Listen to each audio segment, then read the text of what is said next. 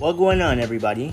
This is Rafiki, and welcome to Power BT, a podcast that will take you to the West Indies and beyond with powerful short stories written by yours truly.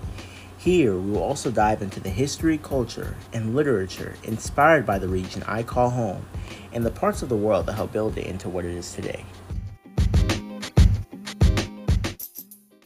Hey everybody, welcome back to another episode of Power BT, episode 9, almost to episode 10, so I'm just glad to be doing this every week and sharing an episode every week with you guys. This past week, I didn't really do too much. I'm sure a lot of you guys have seen, the debut of, The Last of Us. So for those who are not familiar, The Last of Us is it's a new TV show on HBO Max. It's an apocalyptic zombie show. They made 2 video games of it, and I think even before that it was actually a comic. And so normally I wouldn't really talk about something like this, but I wanted to particularly talk about the casting of The Last of Us because one of the main character, their daughter, they casted them as a black girl, which I thought was pretty interesting. And so that kind of ties into some other things I've watched this week, such as it's not old, but it came out in the summer, this Netflix animated film called Intergalactic, starring Kid Cudi, and I think they had 2 Chainz in it, and even Jaden Smith made a appearance in it. So very black show, or I should say animated film. And even the new Velma TV series they started, inspired by Scooby-Doo.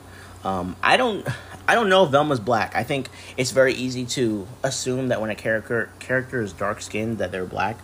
But I kind of bring all these things up because I wanted to touch upon the importance of diverse characters in media and how they improve storytelling and readership. I think that, I saw someone, I can't remember their name, but they are a disabled advocate, and they talk a lot about disabled people and how media works with disabled people and things like that. And they're black, so they talk about the intersections of being disabled, being black, being a woman.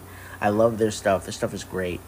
And I remember at one point they talked about diversity and how time and time again diversity always proves to make more money than exclusion. I don't know why I cannot talk today, but they talk about how diversity always shows up to make more money than excluding people does. And so I say all this in light of the new Last of Us episode. There's only 1 episode out. It comes out on Sundays.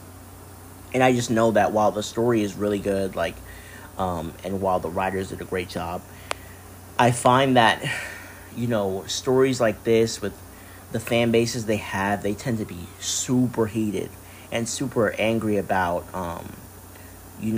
casting when a comic or video game is adapted into a show, or when one form of a story is changed into another and they add black and brown characters. A lot of the hardcore fans get really upset, and of course a lot of those hardcore fans are people who might not be minorities in any shape or form. And I just wanted to kind of reiterate that it's so important to have diversity, and it's not even just for the children. A lot of times people talk about the importance of diversity for black children, and while that is true, I'm not arguing against that point. Diversity is important for the adults, and I say that because all of us have a child within us, so when you're grown and you see Chloe Bailey be the Little Mermaid, and you see films like Intergalactic or even Wendell and Wild, which are for children and then sometimes for adults, and it simply has black people in it, it doesn't just have a big effect on the children. It has a big effect on us as adults. So I just kind of wanted to talk about that a little bit, just because that was the bulk of my free time this week. And I always try to tie in something related to media and writing and some type of art. So I kind of just wanted to touch on black characters, or not even just black but diverse characters, and why they improve storytelling, because obviously we get that view into another person's life, and not in the sense that, oh my god, Spider-Man is black, so it just changes everything. But Spider-Man, for example, Miles Morales, being black does change a lot. It changes who he is as a hero compared to Peter Parker. Because Peter Parker, yeah, they're both from New York, but Peter Parker is not a black kid in New York. Peter Parker is a white kid in New York. And while I don't know that much about Miles Morales, to give the full scope on his story and why him as Spider-Man is different than Peter Parker as Spider-Man, I know from being black that, him being Spider-Man is different. Because a black character, even if it's in a made-up fictional world, sets a different tone than a white character. And that goes for any character from a different background, from a different place. So I kind of wanted to touch on that today. I really hope you guys have been enjoying your week. I'm really enjoying making these episodes and kind of touching on different things I find interesting. And I'm really excited to get into today's story. But before we do that, I wanted to give a recap of Karaku's Big Drum Dance and what it is, and reestablish why I'm doing this work and why it matters to me. So if you're new to PowerBT, PowerBT is a Caribbean, podcast centered around like art and writing and culture and history. But the big bulk of what constitutes the creative work that is part of this podcast is inspired by Karaku's Big Drum Dance. And so if you want more information on Karaku's Big Drum Dance, you should definitely refer to episode 5 to learn more about it. I talk about Karaku's Big Drum Dance in a lot of detail. But currently what we are in within this podcast is a section called the Cromanti Collection. So to recap all of this in a quick way, Karaku's Big Drum Dance is an African diasporic religion. And while it is not, necessarily viewed as such by people in Karaku, by everybody in Karaku, because people have their own traditions, and Karaku is a predominantly Christian place, as is much of the West Indies. Those who study African religion and religions in general have obviously determined by the way the structure of Karaku's Big Drum Dance is, they've determined that it is a religion. It does have religious and spiritual importance to people within Karaku. And not only that, it has given people in Karaku a way to connect to the African continent in a way that other people do not have.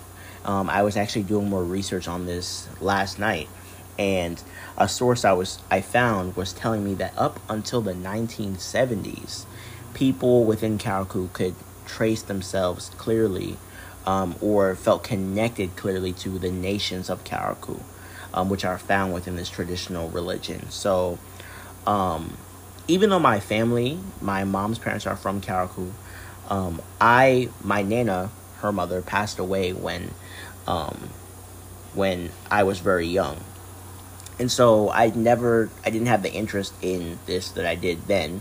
And so I never got to ask if she knew this information, and no one who I'm aware of in my family knows this information of who my family might be connected to, which nation. So Karaku's Big Drum Dance, we have nations similar to other African religions such as Haitian Vodun. And so these nations include the Cromanti, which is the Akan. We also have the Igbo, the Temne, the Hausa, the Banda, the Moko, the Manding, the Congo, and the Arada. And the Arada are specifically Fon and Ewe groups from what is now Benin and what was modern day Dahomey. And so you see like the Arada in Haitian Vodun, you see the Igbo and Haitian Vodun as well, and others, especially the Cromanti. So I call these collections of stories since episode 6, I believe. I call this the Cromanti collection because the stories I'm narrating have been inspired by the songs of the Cromanti nation.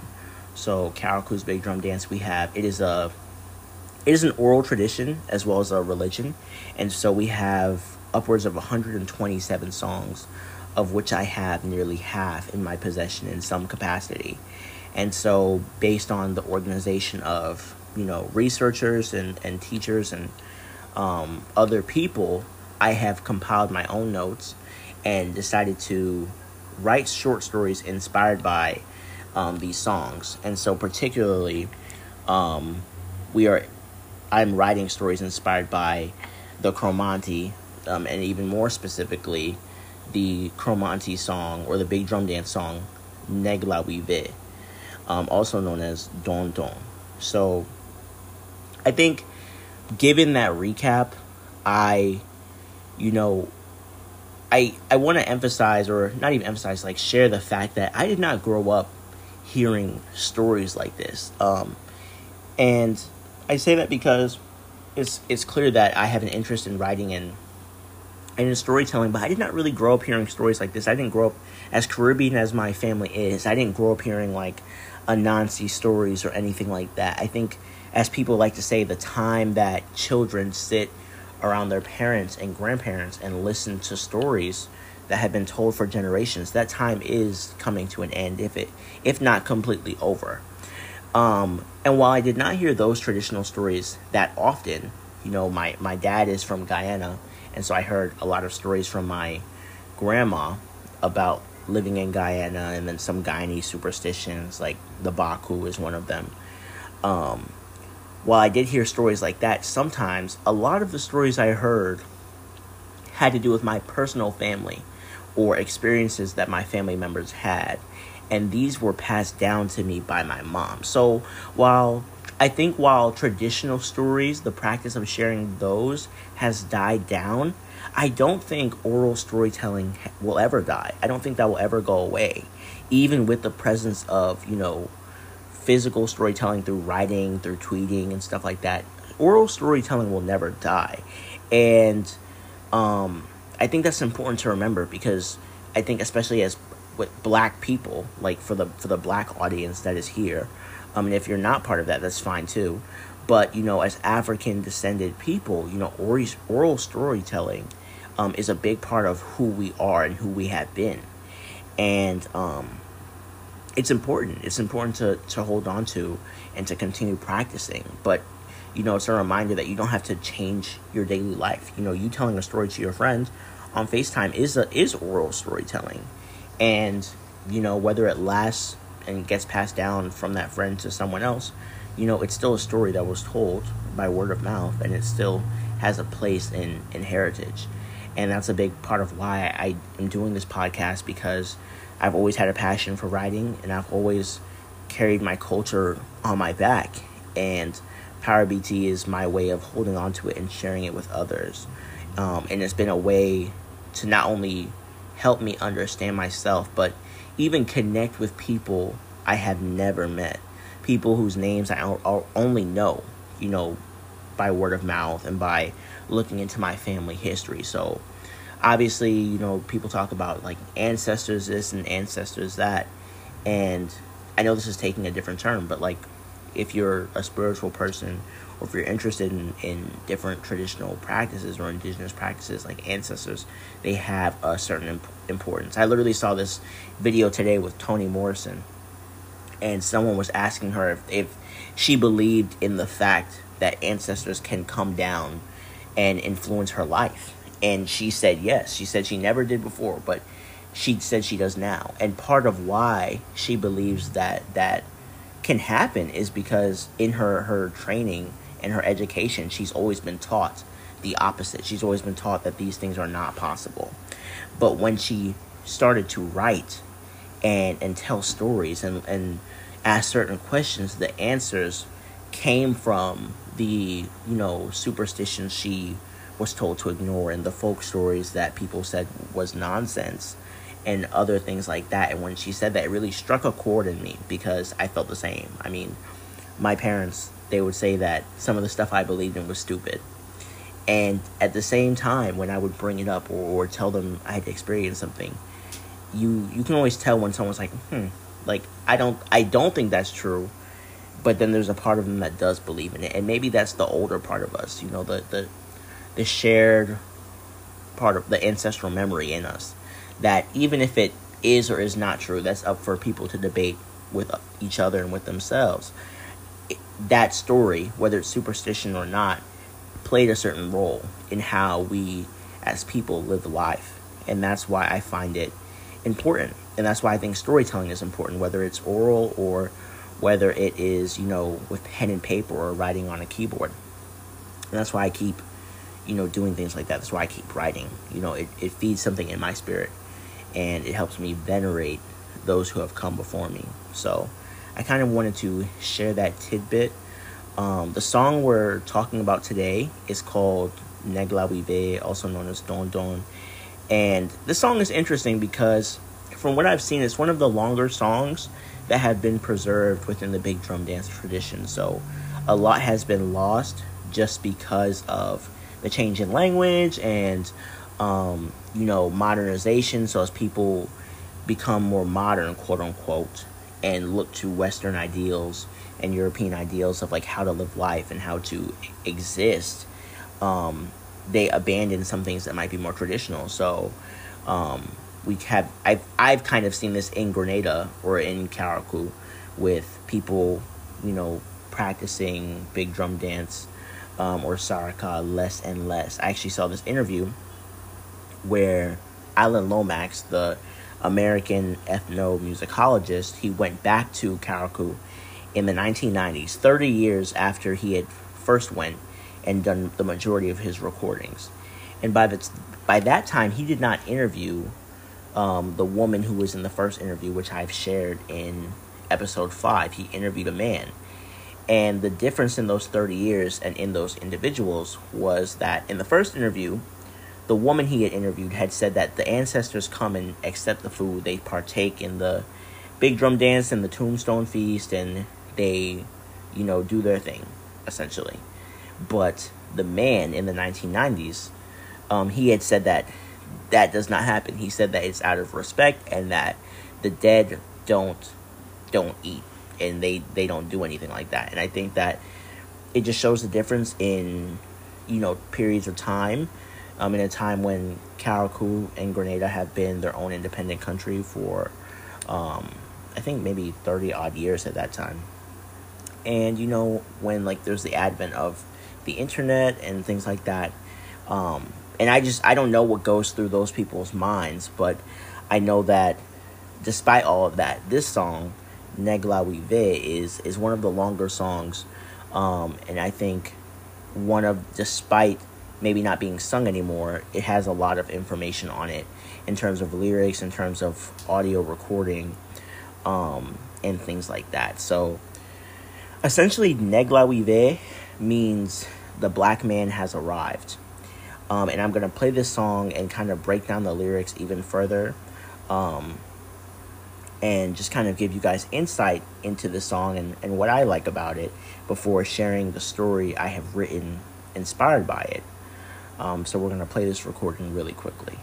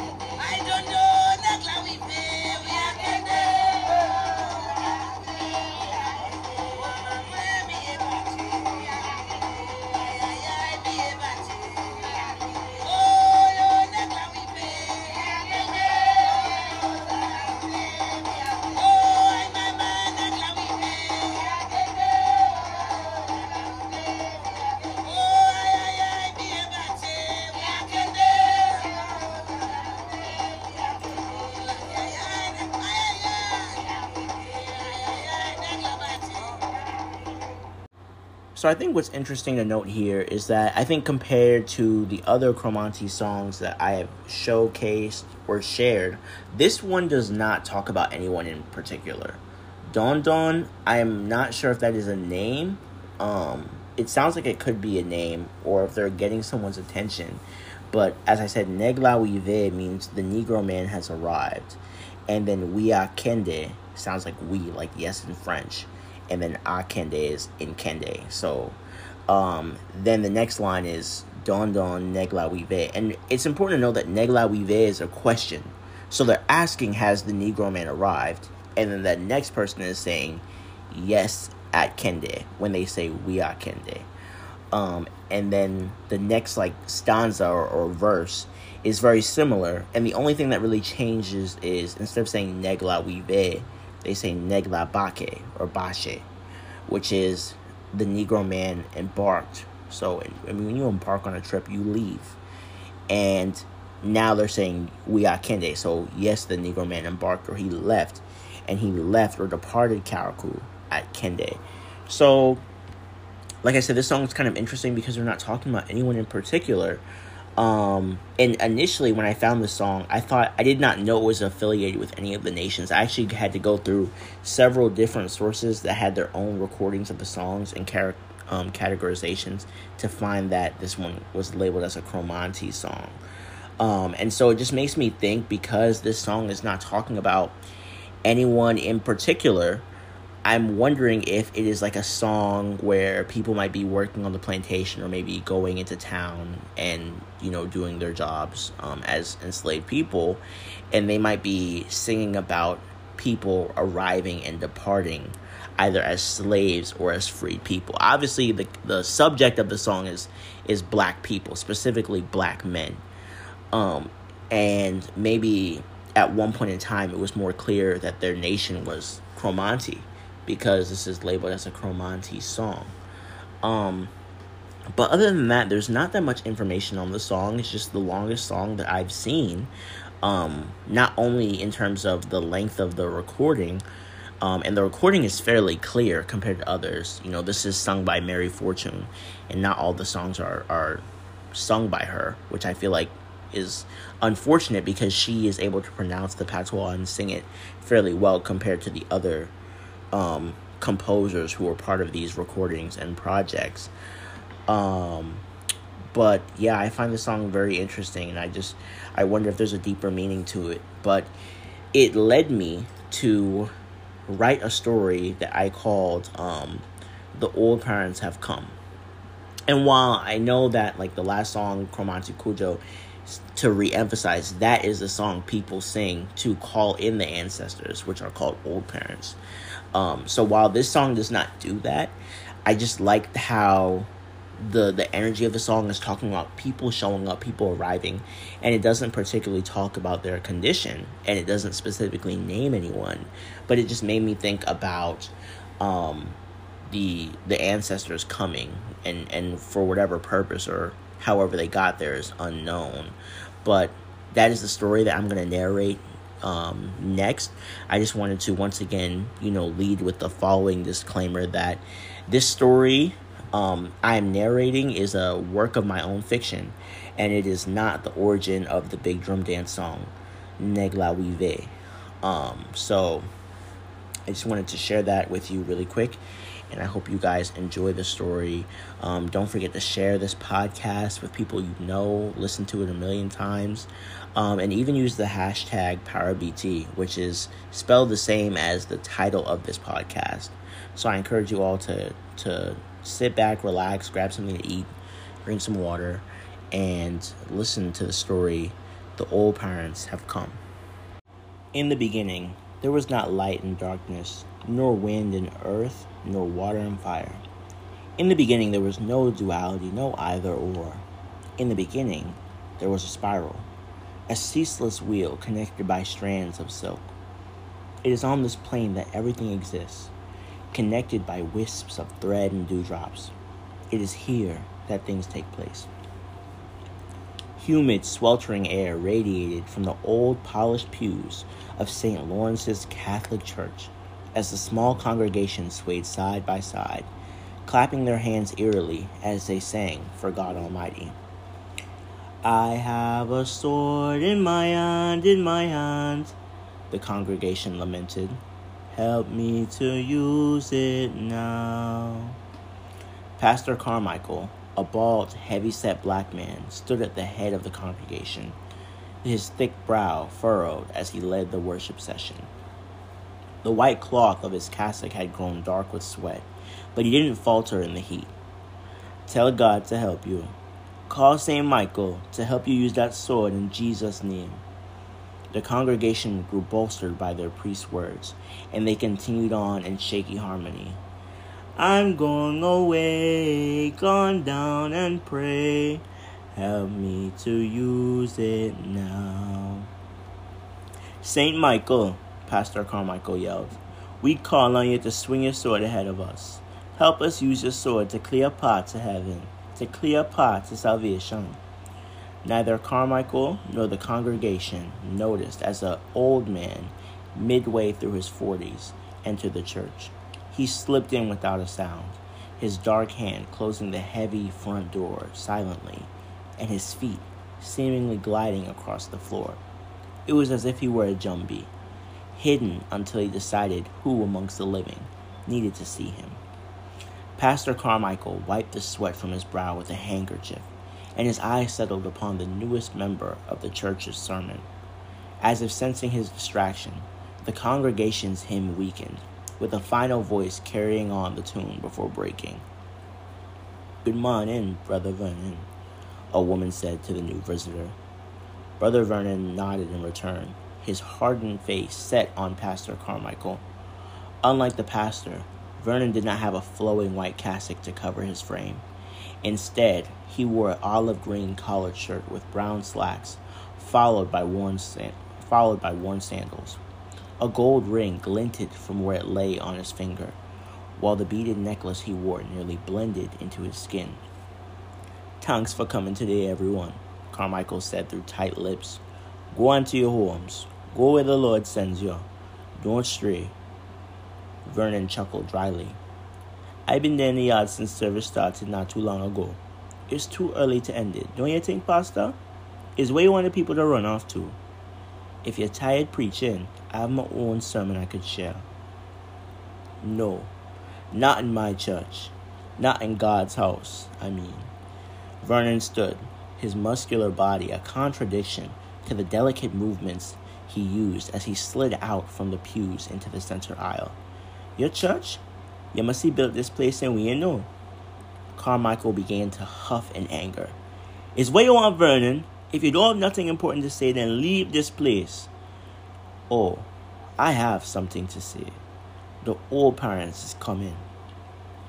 The congregation murmured amongst themselves as Vernon's words rang through the church like a tolling bell. Pastor Carmichael sucked his teeth in annoyance, but his heart twanged with guilt. There was a time when Vernon had been a loyal member of the church, and when the two of them had been close friends. Carmichael remembered the night everything changed vividly. Vernon had come to Carmichael's house at midnight, his eyes frantic, his expression wild. "Carmichael!" Vernon had pounded on the door. "Carmichael, I'm calling you. It's me, Vernon." Carmichael opened the door groggily in nothing but a large white t-shirt and his shorts. "Vernon, why are you making so much noise for this time of night?" "I had a dream, Carmichael." "A dream? You wake me up to tell me you had a blasted dream?" Vernon had shook his head. "Not just a dream, Carmichael, a vision. The old parents, the ancestors aren't happy with things here. They want us to prepare for their arrival." Carmichael yawned. "So it's time for a saraka. That's no reason to wake me up in the middle of the night, Vernon." "We can't just do a saraka. This is bigger. The old parents are coming. Chapter 1 Thessalonians, chapter 4, Vernon had quoted. "For the Lord himself, with a cry of command, with the archangel's call, and with the sound of God's trumpet, will descend from heaven, and the dead in Christ will rise first." Carmichael had leaned into Vernon's face with malice a priest should not possess. "Listen to me, Vernon, and listen carefully. The people of this island may have one hand in ancient African tradition and culture, and the other hand in God's embrace. But I will not allow the lines to blur further. Do not quote the Bible when you speak a big drum. I won't stand for it." Carmichael's mind slipped out of the lucid memory, and his eyes met Vernon's as the latter neared the pulpit. In the year that had passed since that night, Vernon had not only grown fit, he had become wild. His energy was similar to that of the Rasta men, but clearer, not obscured by Jamaican patois and marijuana smoke. Vernon stepped onto the pulpit, an obvious challenge. Carmichael opened his mouth to speak, but froze as his father's face flashed in Vernon's expression. He stepped back in awe as his mother's face appeared in Vernon's eyes, followed by another deceased family member, then another. Soon the faces were a blur, flashing like images in an old motion picture. Vernon simply smiled and gripped the sides of the pulpit, deeply breathing and closing his eyes, as if collecting himself. He was right, Carmichael thought to himself, shaking his head in disbelief. They're here. He rushed into the church's tiny blistering closet, summoned by a force he did not know, and pulled out an old drum half his size. Vernon glanced back at him, his smile continuing, before turning his attention to the congregation. 1 Thessalonians chapter 4. For the Lord himself, with a cry of command, with the archangel's call, with the sound of God's trumpet, will descend from heaven, and the dead in Christ will rise first. Vernon waited for the words to sink in. Have you ever thought about those trumpets and how they sound? Have you thought about this verse and what it means? An old man spoke for the people. You said the old parents are coming. Who? The ancestors, Vernon answered, cutting him off. It's them who is coming, just as the good Lord said. We've had our ears closed when the trumpets have been playing all around for centuries. Carmichael produced a bottle of white rum mysteriously and poured a bit over his hands, then a bit on the polished wooden floor. Vernon slowly passed his gaze over the congregation, and tears welled in each individual's eyes as they caught glimpses of their loved ones. Carmichael tapped the bula drum 3 times before falling into a familiar rhythm. Sing with me, Vernon urged. Sing with me. Don don negla wive, we are kende. Don don o negla wive, we are kende. I mama negla bake, we are kende. Don don o negla wive, we are kende. Don don o negla wive, we are kende. Ay ay ay negla wive, we are kende. Oh don don negla wive, we are kende. Don don oh negla wive, we are kende. The church answered back to Vernon's call, and Vernon answered back to them. And Carmichael, once the pastor of St. Lawrence's Catholic Church, became the drummer of St. Lawrence's Catholic Church.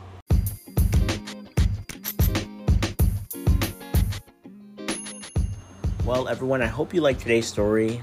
Like I said in the beginning of the podcast, I am not afraid to, sing these songs. I actually sing them all the time. And I'm not saying I'm great at singing them, but I think that, part of me has wanted to play the recording, within the story. But I also feel like, depending on the story and how it's going, like, this character is a man. So if I were to play the recording of the song and it's being sung by a woman, I don't think it would do the story any justice. And of course, I think as a writer, I could always make that decision to make the main character a woman.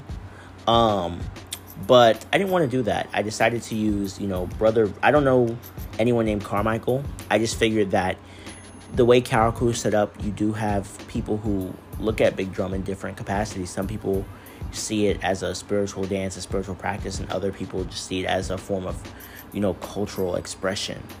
And I tried to kind of showcase that with Carmichael, because in the tidbit where he's remembering his conversation with Vernon, he mentions the fact that, well, if this is how you feel, let's just have a saraka, which is another name for Big Drum, the Big Drum dance.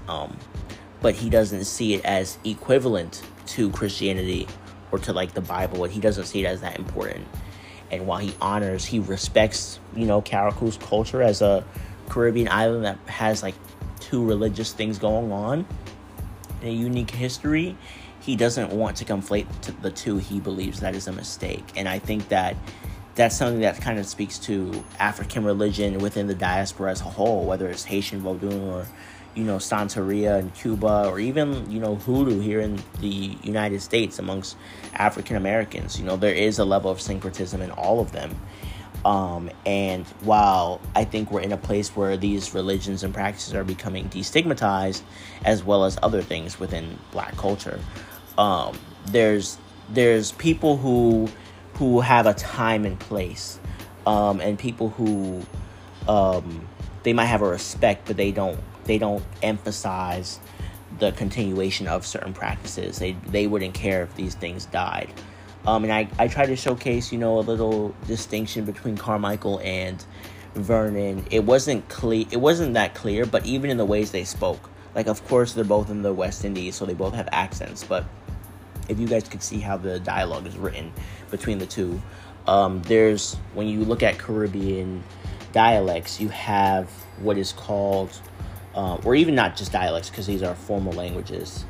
You have what are called different variants of this Creole. So you have what is called like a mesolect, which is in between like the standard language and the strongest version of the Creole. And then you have a baselect, and just people who study linguistics, they know how these things work. But essentially the mesolect is what's spoken by a lot of middle class people. So people who might be teachers, priests, and businessmen. So they work with people both in the upper class and the lower class. And then you have the baselect, which is the speech of quote unquote illiterate rural people. So my mom's parents would be said to have spoken the baselect version of Carricou's English patois.